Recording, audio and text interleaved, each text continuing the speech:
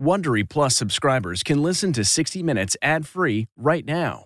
Join Wondery Plus in the Wondery app or on Apple Podcasts. This spring, if you'd rather spend time enjoying your lawn instead of trying to keep it alive, there's good news. True Green is the easiest and most affordable way to get a beautiful lawn. All you have to do is water and mow, and they'll do the rest. Weed control, fertilization, aeration, and even some things you might not even think of. They'll do all of it, while you can do literally anything else. With True Green, you can have your lawn looking as good as a putting green. That's not hyperbole. True Green is the official lawn care treatment provider of the PGA Tour. True Green offers a satisfaction guarantee, and they have a verified best price promise, which guarantees you the lowest price with no compromise on quality. You do you. Let True Green do your lawn care. Visit TrueGreen.com to get the best lawn at the best price with the best people guaranteed. Do you ever wonder where all your money went? Like every single time you look at your bank account? Honestly, it's probably all those subscriptions. I felt that way too, until I got Rocket Money. Rocket Money helped me see all the subscriptions I'm paying for, and it was eye-opening. Between streaming services, fitness apps, delivery services, it all adds up so quickly. Rocket Money is a personal finance app that finds and cancels your unwanted subscriptions, monitors your spending, and helps lower your bills. Rocket Money has over 5 million users and has helped save its members an average of $720 a year, with over 500 million in canceled subscriptions. Stop wasting money on things you don't use. Cancel your unwanted subscriptions by going to rocketmoney.com/Wondery. That's rocketmoney.com/Wondery. rocketmoney.com/Wondery.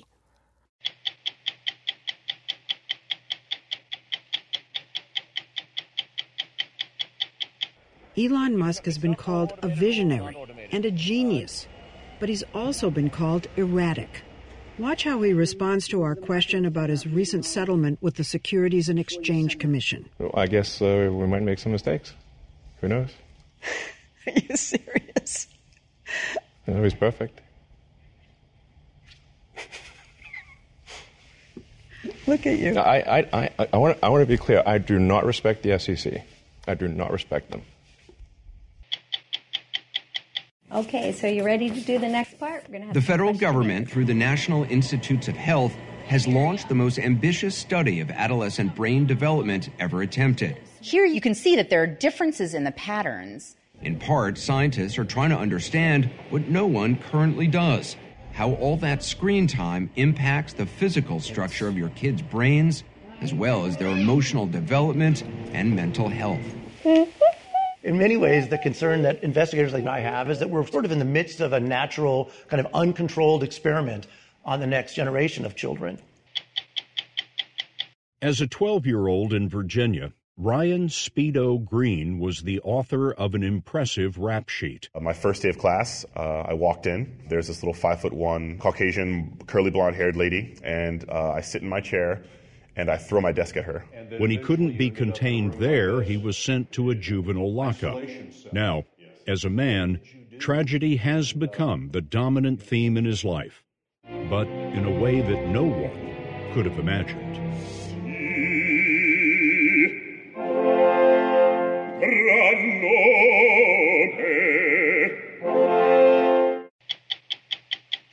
I'm Steve Proft. I'm Leslie Stahl. I'm Scott Pelley. I'm Anderson Cooper. I'm Bill Whitaker. Those stories tonight on 60 Minutes. What's your next adventure? Everyone deserves a chance to do what they love. Pacific Life helps you reach financial goals while you go after your personal ones. Plans change over time, and your financial solutions can too. Pacific Life has a variety of financial solutions that can help you complement your life goals and passions while managing the uncertainties. Backed by more than 150 years of experience, you can count on Pacific Life to be there so you can go out and keep living your best life. Pacific Life is one of the most dependable and experienced insurers in the industry and has been named one of the 2019 World's Most Ethical Companies by the Ethisphere Institute. The freedom to go after whatever is next for you? That's the power of Pacific. Ask a financial professional about how Pacific Life can help give you the freedom to do what you love, or visit www.pacificlife.com.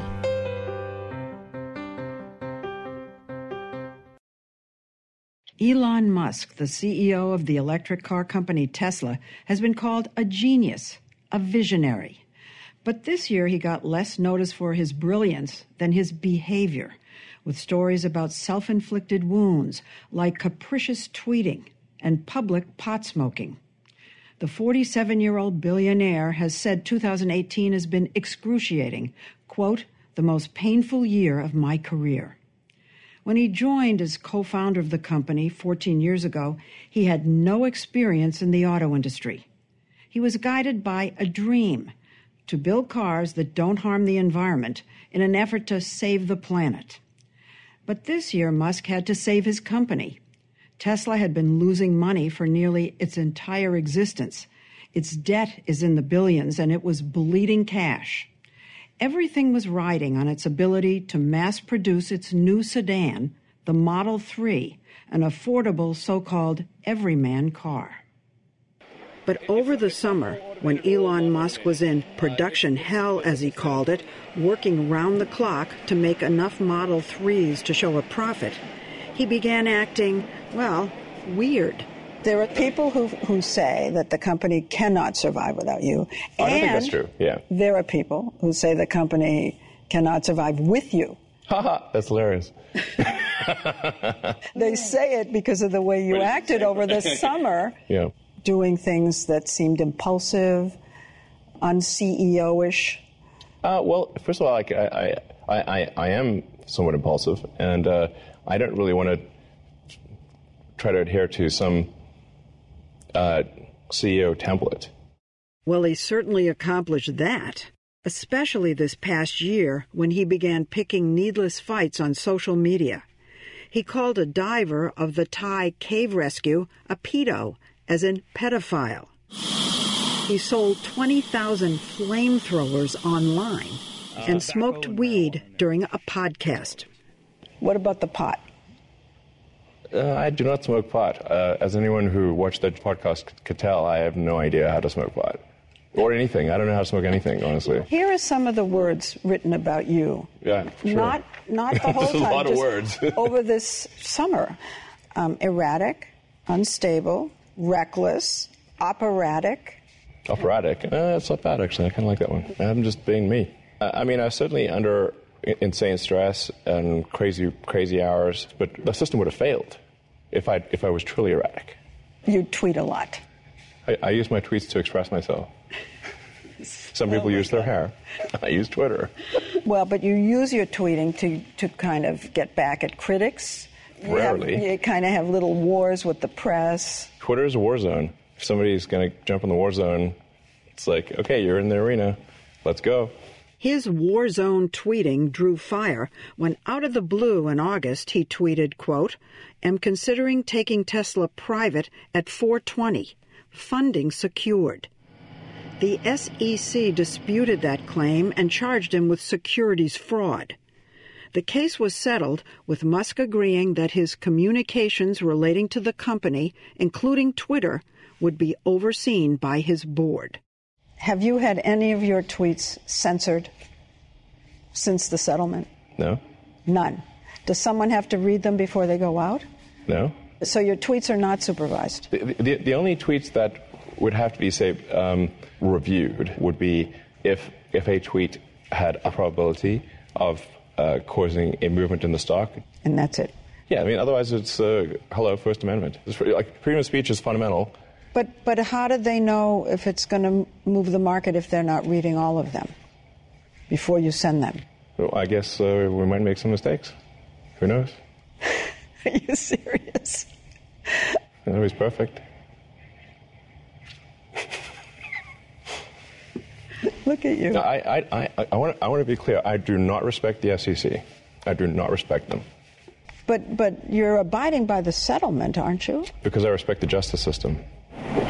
Abiding also meant he had to relinquish his position as chairman of the Tesla board. He's been replaced by board member Robin Denholm. Did you handpick her? Yes. The impression was that she was put in to kind of watch over you. Yeah, I mean, that's not realistic. I mean, like a babysitter. Yeah, it's not realistic in the sense that I am the largest shareholder in the company. and I can just call for a shareholder vote and get anything done that I want. So do you think you'll want to go back to being chair? No, I don't think. I actually just prefer to have no titles at all. With or without titles, there's something larger than life about Elon Musk. He has a cult following. One of Silicon Valley's most successful and versatile entrepreneurs, he has, beyond cars, built powerful rockets with reusable boosters. This one launched a record 64 satellites into orbit. He's digging a tunnel deep underground to deal with traffic congestion. And in each case, he started a company. Did you have a lot of money? Did your family give you a lot of money to start all of this? No. You grew up in South Africa? Yes. Yeah. I left when I was 17 by myself. I had a backpack of clothes and a suitcase of books, and that's it. Did you have a happy childhood? No, it's terrible. Are you serious? Yes. Why was it terrible? It was very violent. It was not a happy childhood. I do know that you were bullied at school and had a difficult... I was almost beaten to death, if you'd call that bullied. And he's described his father as emotionally abusive. My father has serious issues. Okay, well, so you didn't have a happy childhood. No. It's no surprise, then, that as an adult, he's a fighter, determined to succeed and prove everyone wrong, as when he waged a battle this year to avoid Tesla's bankruptcy by boosting production of its newest electric car, the Model 3. At the factory in Fremont, California, he complained bitterly about all the naysayers and critics who were gunning for his failure. There's been relentless criticism, relentless and outrageous and unfair. Because what actually happened here was an incredible American success story. All these people worked their ass off day and night to make it happen, and they believed in the dream. And that's the story that really should be told. The story is how he set and met the production target of 5,000 Model 3s a week and made Tesla profitable. But the effort nearly bankrupted the company. If you're trying to step up to something which is, 1,000% more than any other program that you've ever done, it's necessarily, you have to bet the company. There's no option.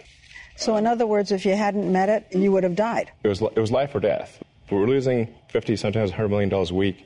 We're running out of money. You were losing $100 million a week. Yeah. That's scary. His 2 assembly lines weren't churning out cars fast enough. Failure was imminent until his light bulb moment. Create a 3rd assembly line in a big tent in the Tesla parking lot. This whole thing that you see here was a pretty miraculous effort by the team to create a general assembly line out of nothing in 3 weeks. This went up in 3 weeks? Yeah. So those, betting against the company were right by all conventional standards that we would fail, but they just did not count on this unconventional situation of creating an assembly line in the parking lot in a tent. And this last-minute push. It increased our output by 50%. Musk was a champion of automation, so his original assembly lines were full of robots. But the robots kept breaking down. Walk along this new line in the tent, and all you see are, humans. He tweeted, excessive automation at Tesla was a mistake. To be precise, my mistake. Humans are underrated. People are way better at dealing with unexpected circumstances than robots. As you know, yeah. He pushed his workers hard to meet the 5,000 a week deadline, but he pushed himself even harder, out on the factory floor day and night, troubleshooting and fixing work line slowdowns. I think it was like literally 1 week where I actually worked 120 hours and just didn't leave the factory. I didn't even go outside. I want to make it clear to the team, they needed to see that however hard it was for them, I would make it worse for me. And it paid off. Tesla announced in October it was profitable for the first time in years.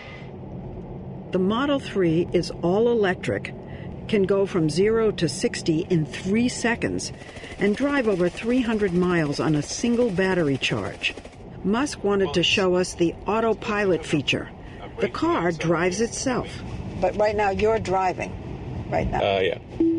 But now I'm not. Now you're not driving at all. Not doing anything. Wow. No hands, no feet. You feel safe? Yeah.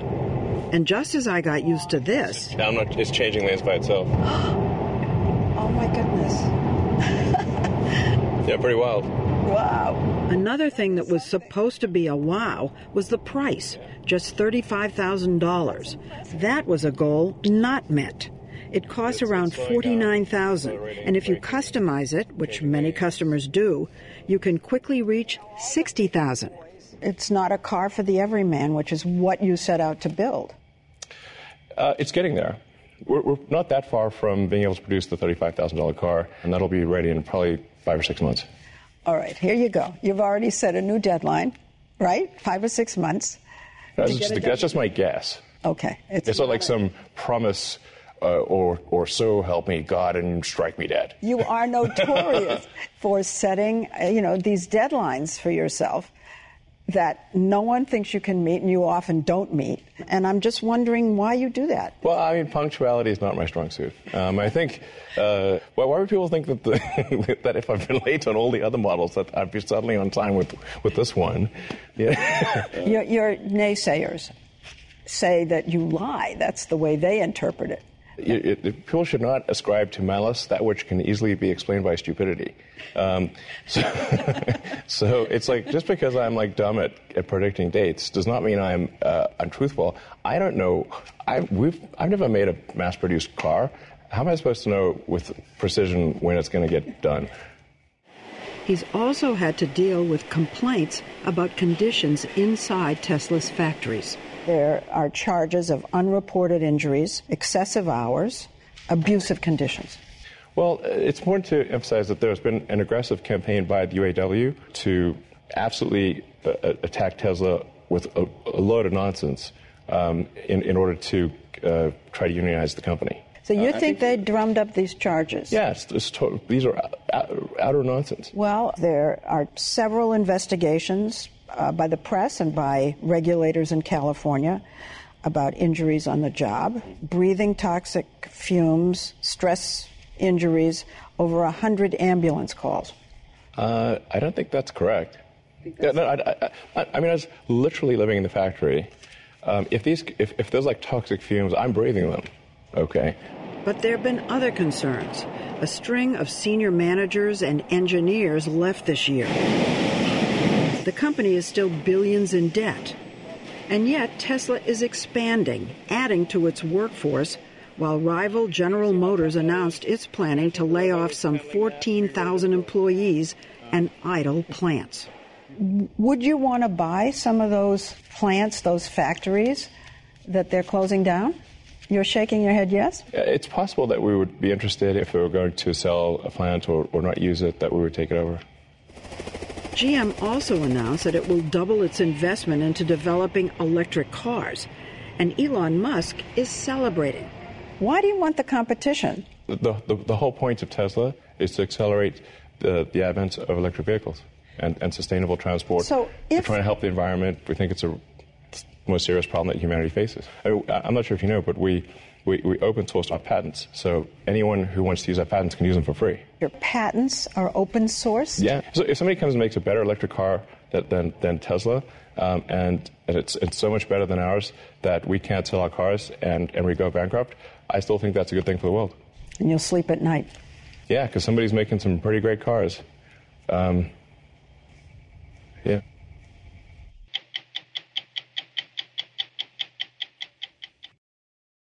If you have kids and wonder if all that time they spend on their smartphones, endlessly scrolling, snapping, and texting is affecting their brains, you might want to put down your own phone and pay attention. The federal government, through the National Institutes of Health, has launched the most ambitious study of adolescent brain development ever attempted.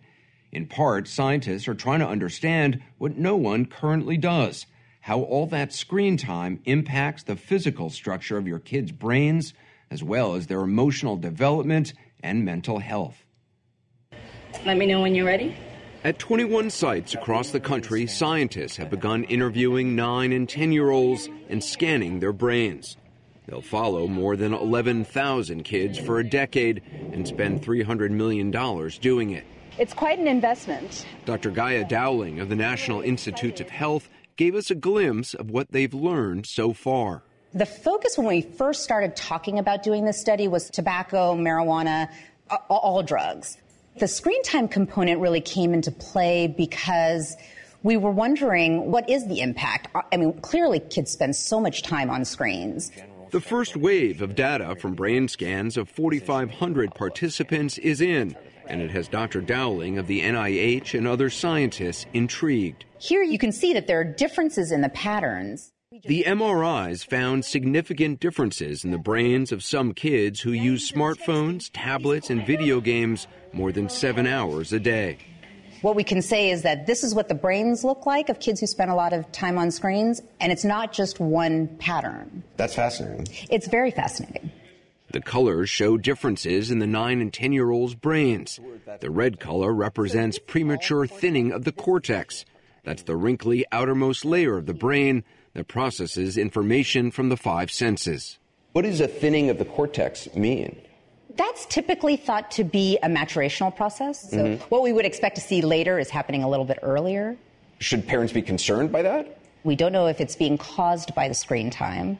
We don't know yet if it's a bad thing. It won't be until we follow them over time that we will see if there are outcomes that are associated with the differences that we're seeing in this single snapshot. The interviews and data from the NIH study have already revealed something else. Kids who spend more than 2 hours a day on screens got lower scores on thinking and language tests. When the study is complete, is it possible that a researcher will be able to say whether or not screen time is actually addictive? We hope so.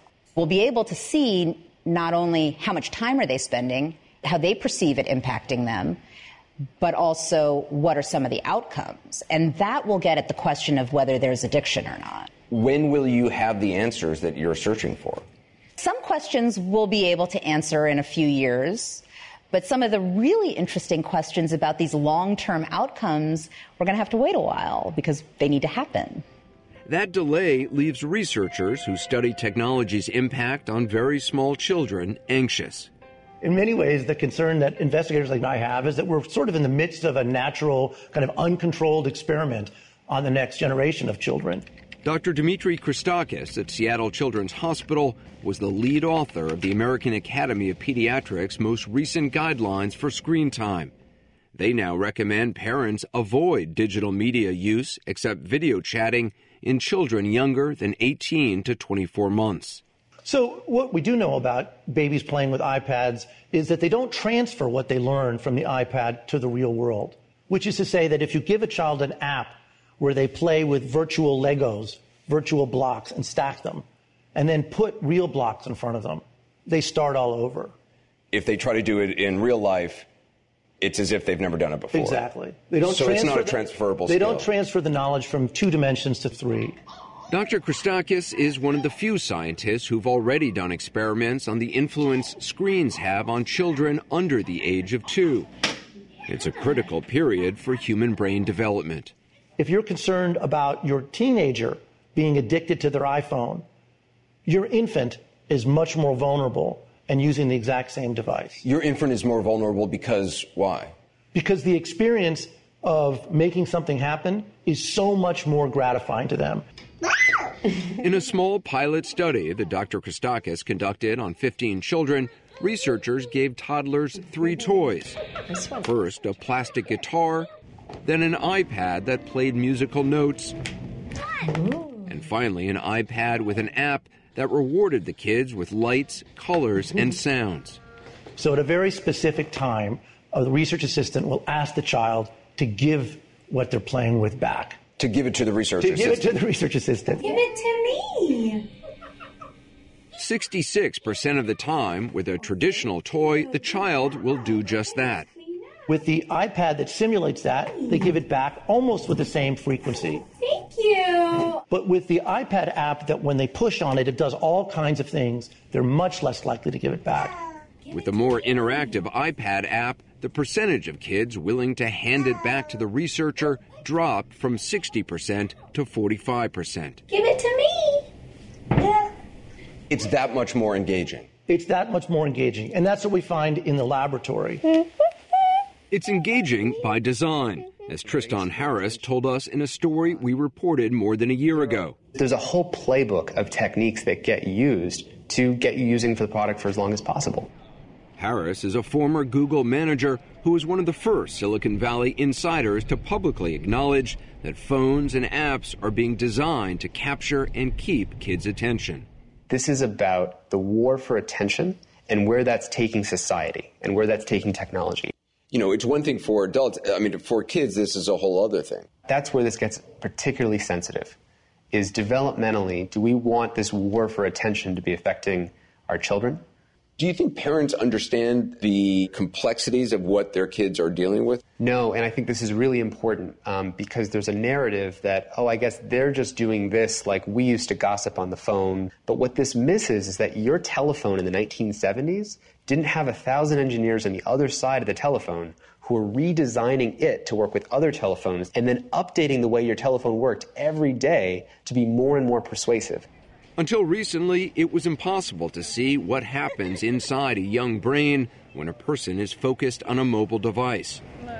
But now, scientists at the University of California, San Diego have hacked that problem. How often do you have young people come in for the MRIs? So as often as we possibly can.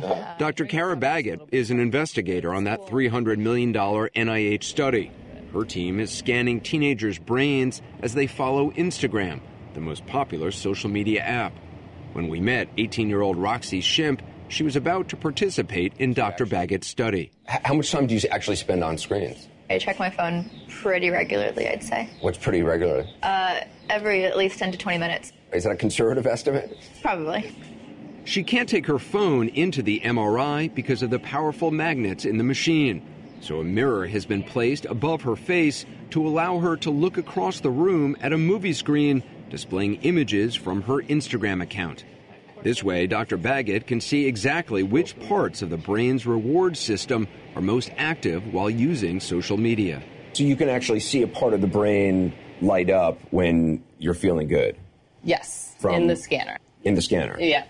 Based on her data and the results from other studies, Dr. Baggett is among scientists who believe screen time stimulates the release of the brain chemical dopamine, which has a pivotal role in cravings and desire. So you're more likely to act impulsively and use social media compulsively instead of like checking yourself. You want to keep on it to keep getting the good feelings. Teenagers now spend on average 4.5 hours a day on their phones. All that time has resulted in a fundamental shift in how a generation of American kids acts and thinks. When smartphones went from being something only a few people had to something the majority of people had, it had this really big effect on how teens related to each other. Jean Twenge is a psychology professor at San Diego State University. She spent 5 years combing through 4 large national surveys of 11 million young people since the 1960s. She discovered sudden changes in the behavior and mental health of teens born in 1995 and later, a generation that she calls iGen. And they're the first generation to spend their entire adolescence with smartphones. So a lot of them can't remember a time before smartphones existed. There have been generational shifts before in the past, haven't there? Certainly. This one's much more sudden and pronounced than most of the others. The iPhone was introduced in 2007. Smartphones gained widespread usage among young people by 2012. Jean Twenge says she was startled to find that in the 4 years that followed, the percentage of teens who reported drinking or having sex fell, but the percentage who said they were lonely or depressed spiked. It's possible other factors may have played a role, but Twenge says she wasn't able to identify any that correlated as closely as the growing popularity of the smartphone and social media. It's not just the loneliness and depression from these surveys. It's also that ER visits for self-harm, like cutting, have tripled among girls aged 10 to 14. What are teens doing on their phones that could be connected to depression? It could be anything. There's kind of 2 different schools of thought on this, that it's the specific things that teens are doing on their phones that's the problem, or it could be just the sheer amount of time that they're spending on their phones that's the problem. Finding definitive answers about social media's influence on mental health can be a frustrating exercise. 81% of teens in a new national survey by the Pew Research Center said they feel more connected to their friends and associated social media use with feeling included. But in a month-long experiment at the University of Pennsylvania, college students who limited themselves to just 30 minutes a day on Facebook, Instagram, and Snapchat reported significant decreases in loneliness and depression. A lot of times with these technological shifts is these things are adopted because they're so wonderful and convenient, and we don't realize until later the possible consequences. And I think, fortunately, in the last year or so, there's been more discussion about how can we manage the use of our devices. Facebook and Instagram have introduced settings to allow users to monitor app use. And Apple, the company that started the smartphone revolution, has built a new feature for parents to set time restrictions on apps. Tech companies say there are tools out there that they have supplied and that they're doing their part. A lot of parents, probably the majority of parents I talk to, don't even realize those tools are available. And I wish they'd happened 5 years ago instead of now, but better late than never. For its part, the National Institutes of Health has just finished enrolling the 11,000 kids for its landmark brain study. Early next year, the data will be made available to any researcher around the world investigating the effect of a device that's become the most dominant technological presence in young lives. Smartphones are great things. They're a wonderful piece of technology. They allow us to find our way around and look up the weather and do all that kinds of stuff. And if you do that for half an hour or an hour a day, fine, no problem. Then you're using it for what it's good for. But you have to use it for what it's good for and then put it down. I mean, it should be a tool that you use, not a tool that uses you.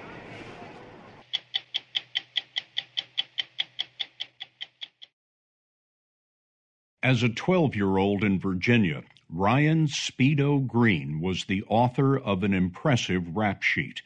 He was so violent he was banished to a class for delinquents, and when he couldn't be contained there, he was sent to a juvenile lockup. Those who knew the boy with the unusual name could see that the child was writing a tragedy. Now, as a man, tragedy has become the dominant theme in his life, but in a way that no one could have imagined.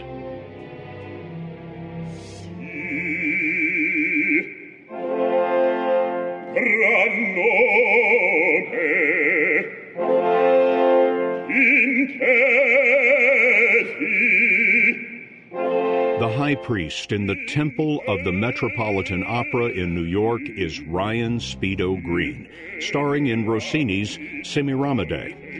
Green blessed the hall with a voice that reaches from bass to baritone.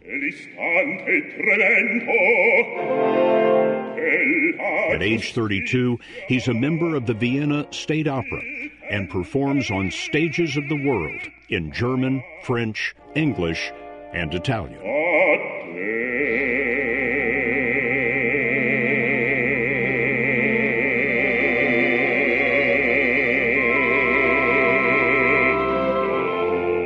Some call his sound a gift, but that sells short the life of struggle and the sacrifices of others that lifted him to the high altar of success. I lived in a trailer park, and then I lived in another low-income housing where there was a crack house next to me that produced drugs for the city. Life at home with your mother and your older brother? It was tough. You know, I had a lot of issues and a lot of anger problems. It was a lot of explosions of anger, frustration that was going on at the time. Explosions of anger were hard for us to picture in the genial man we met at the Met. But 20 years before, Green and his brother were being raised by an abusive mother, and he returned that abuse.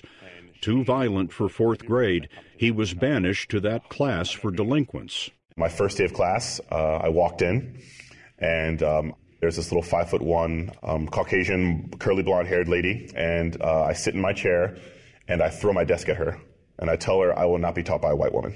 And instead of kicking me out the class, like most teachers would do, and you'd be justified in doing so, she instead took away my chair and said I could learn from the floor. And when I'm ready to not throw my desk at someone, I could have my desk and my chair back. That was teacher Elizabeth Hughes. That's Green standing next to her.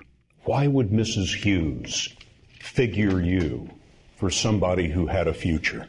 I don't think it was specific to me. I believe she thought this way about every student that she worked with. Instead of sending me home and throwing down the hammer, the anvil on judgment, instead she asked me, is everything okay at home? What's wrong with you? Why are you so angry? School became a haven, but the fights at home continued. And one day, Speedo Green pulled a knife and threatened his mother and brother. And when the police came to my home because they were called, they didn't feel that it was safe for me to be around my family, and then they took me to juvenile detention. Walked down 3 flights of stairs in shackles and handcuffs into a back of a police car, and drove about 3.5, 4 hours to where the juvenile detention facility was. And I just remember, feeling alone. He was locked up for 2 months. The only sound that penetrated the frightening walls was Mrs. Hughes from 4th grade. And I remember getting a phone call, and she told me that don't let this moment define you. This doesn't define you.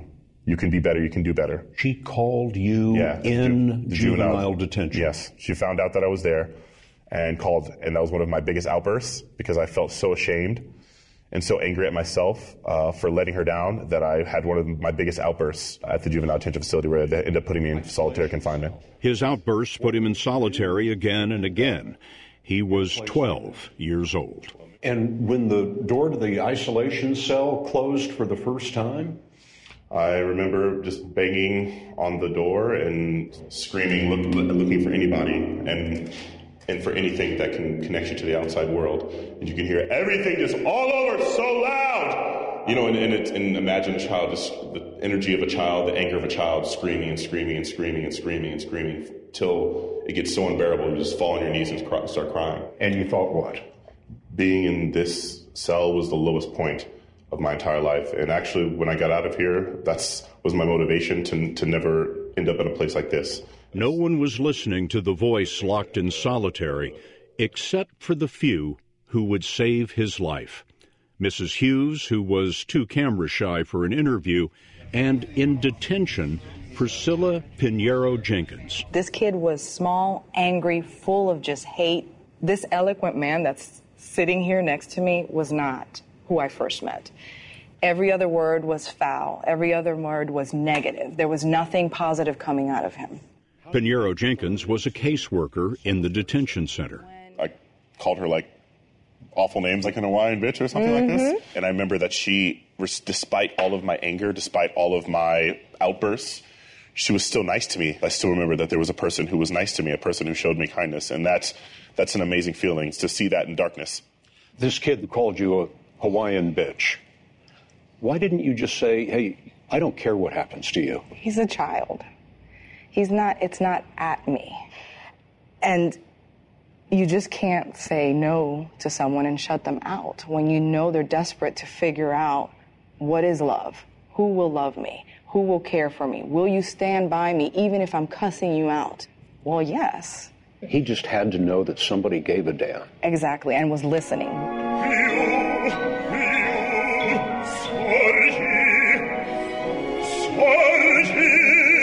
That is how the world came to listen. His life was saved by a few compassionate adults, Mrs. Hughes, Priscilla Pinheiro Jenkins, and a psychiatrist provided by the state of Virginia. Coming out of detention, Green got a fresh start. His family moved to a new town with a new school and new friends. And I started realizing that those kids were involved with after-school activities, from Latin club that I joined, to chorus that I joined, to football that I joined. And so I had no time to argue with my mom because I was thinking about studying for a Latin quiz bowl, or I was in my room playing with my keyboard trying to memorize music for my chorus concert the next day. Chorus had been suggested by Green's football coach, who thought it would be easy. It wasn't. But his singing improved so much that he was accepted into Virginia's prestigious Governor's School of the Arts. Then at the age of 15, a field trip brought him here to New York City and the Metropolitan Opera.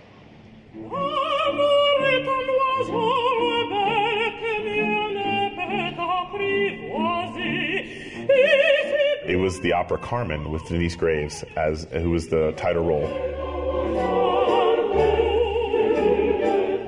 At that point in my life, I thought opera was for white people. And the lead character, the title role, was a person who looked like me, was a person of color. It completely just shattered all my preconceptions of what I thought opera was. Denyce Graves seduced a soldier on stage and Speedo in the audience.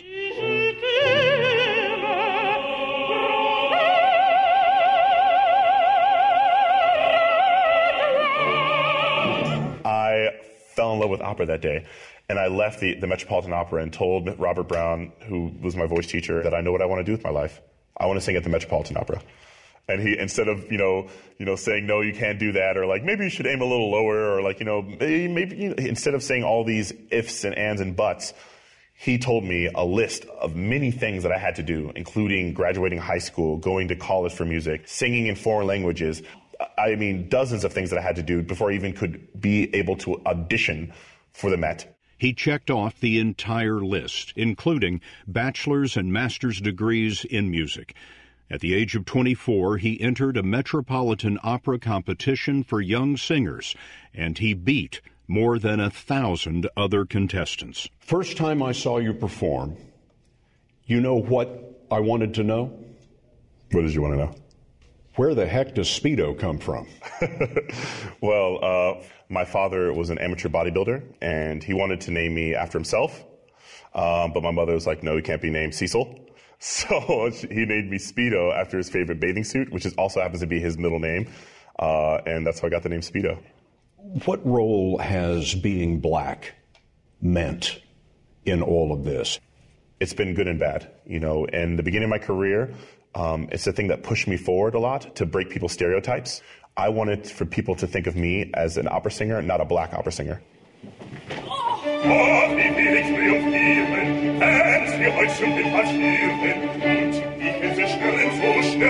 And then I'll come out of this performance of completely German music, and there will be an older Caucasian person who'll come up to me and be like, I would love to hear you sing Old Man River. I get weary and sing. Old Man River is the showstopper from Showboat, made famous by Paul Robeson. And scared of dying. Every time I sing, there's going to be someone in the audience who's going to see me as Joe in Showboat, instead of seeing me as Ryan Speedo Green, the bass baritone classical music opera singer. The irony of it is this guy Joe is singing this piece about the hardships of post-slavery and about the hardships that Caucasian people are causing him. Yet, the people who love this song the most are Caucasian people.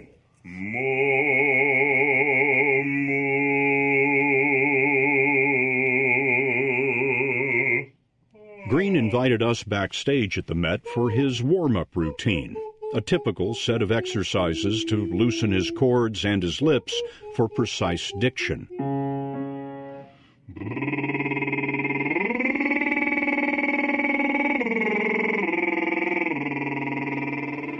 There are no microphones in opera, so his voice has to fire over a 60-piece orchestra and ricochet off the back of the hall.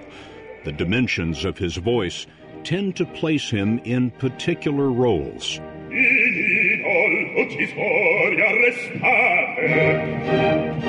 I'm the voice of the father. I'm the voice of the person you hear before you want to go to bed. I'm the voice, of sometimes of gods, of demons, of the guy who kills a tenor.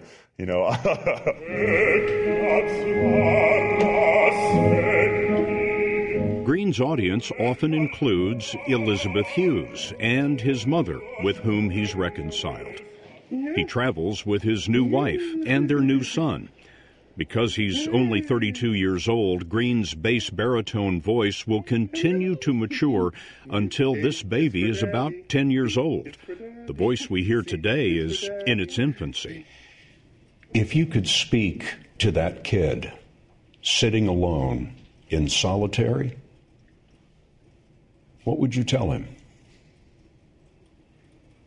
I would tell him there are trees and sun beyond his walls, and that don't let this moment define you. I would, in the words of Elizabeth Hughes, don't let this moment define you. This is not the end. This is only a moment in time, and someday it'll get better. Someday things will get brighter. Speedo Green performs in a world of demons and gods, telling stories in which a single hero can change lives.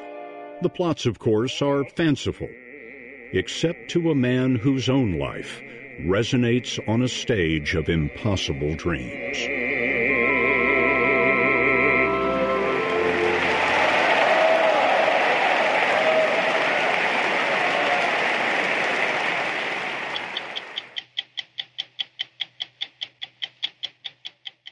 In the mail this week, viewers' comments on Paradise Lost, our story about California's Camp Fire and the firefighters and other first responders who risked their lives battling the wildfire. Congress should award a medal to the brave bulldozer driver in Paradise who drove into the fire to save so many lives. Haunting segment. Bill Whitaker, what a gem. And there was this from a viewer who lives just 8 miles from the tragedy. Please come back to interview these people about how they're going to rebuild their lives. I'm Leslie Stahl. We'll be back next week with another edition of 60 Minutes. If you like 60 Minutes, you can listen early and ad-free right now by joining Wondery Plus in the Wondery app or on Apple Podcasts. Prime members can listen ad-free on Amazon Music.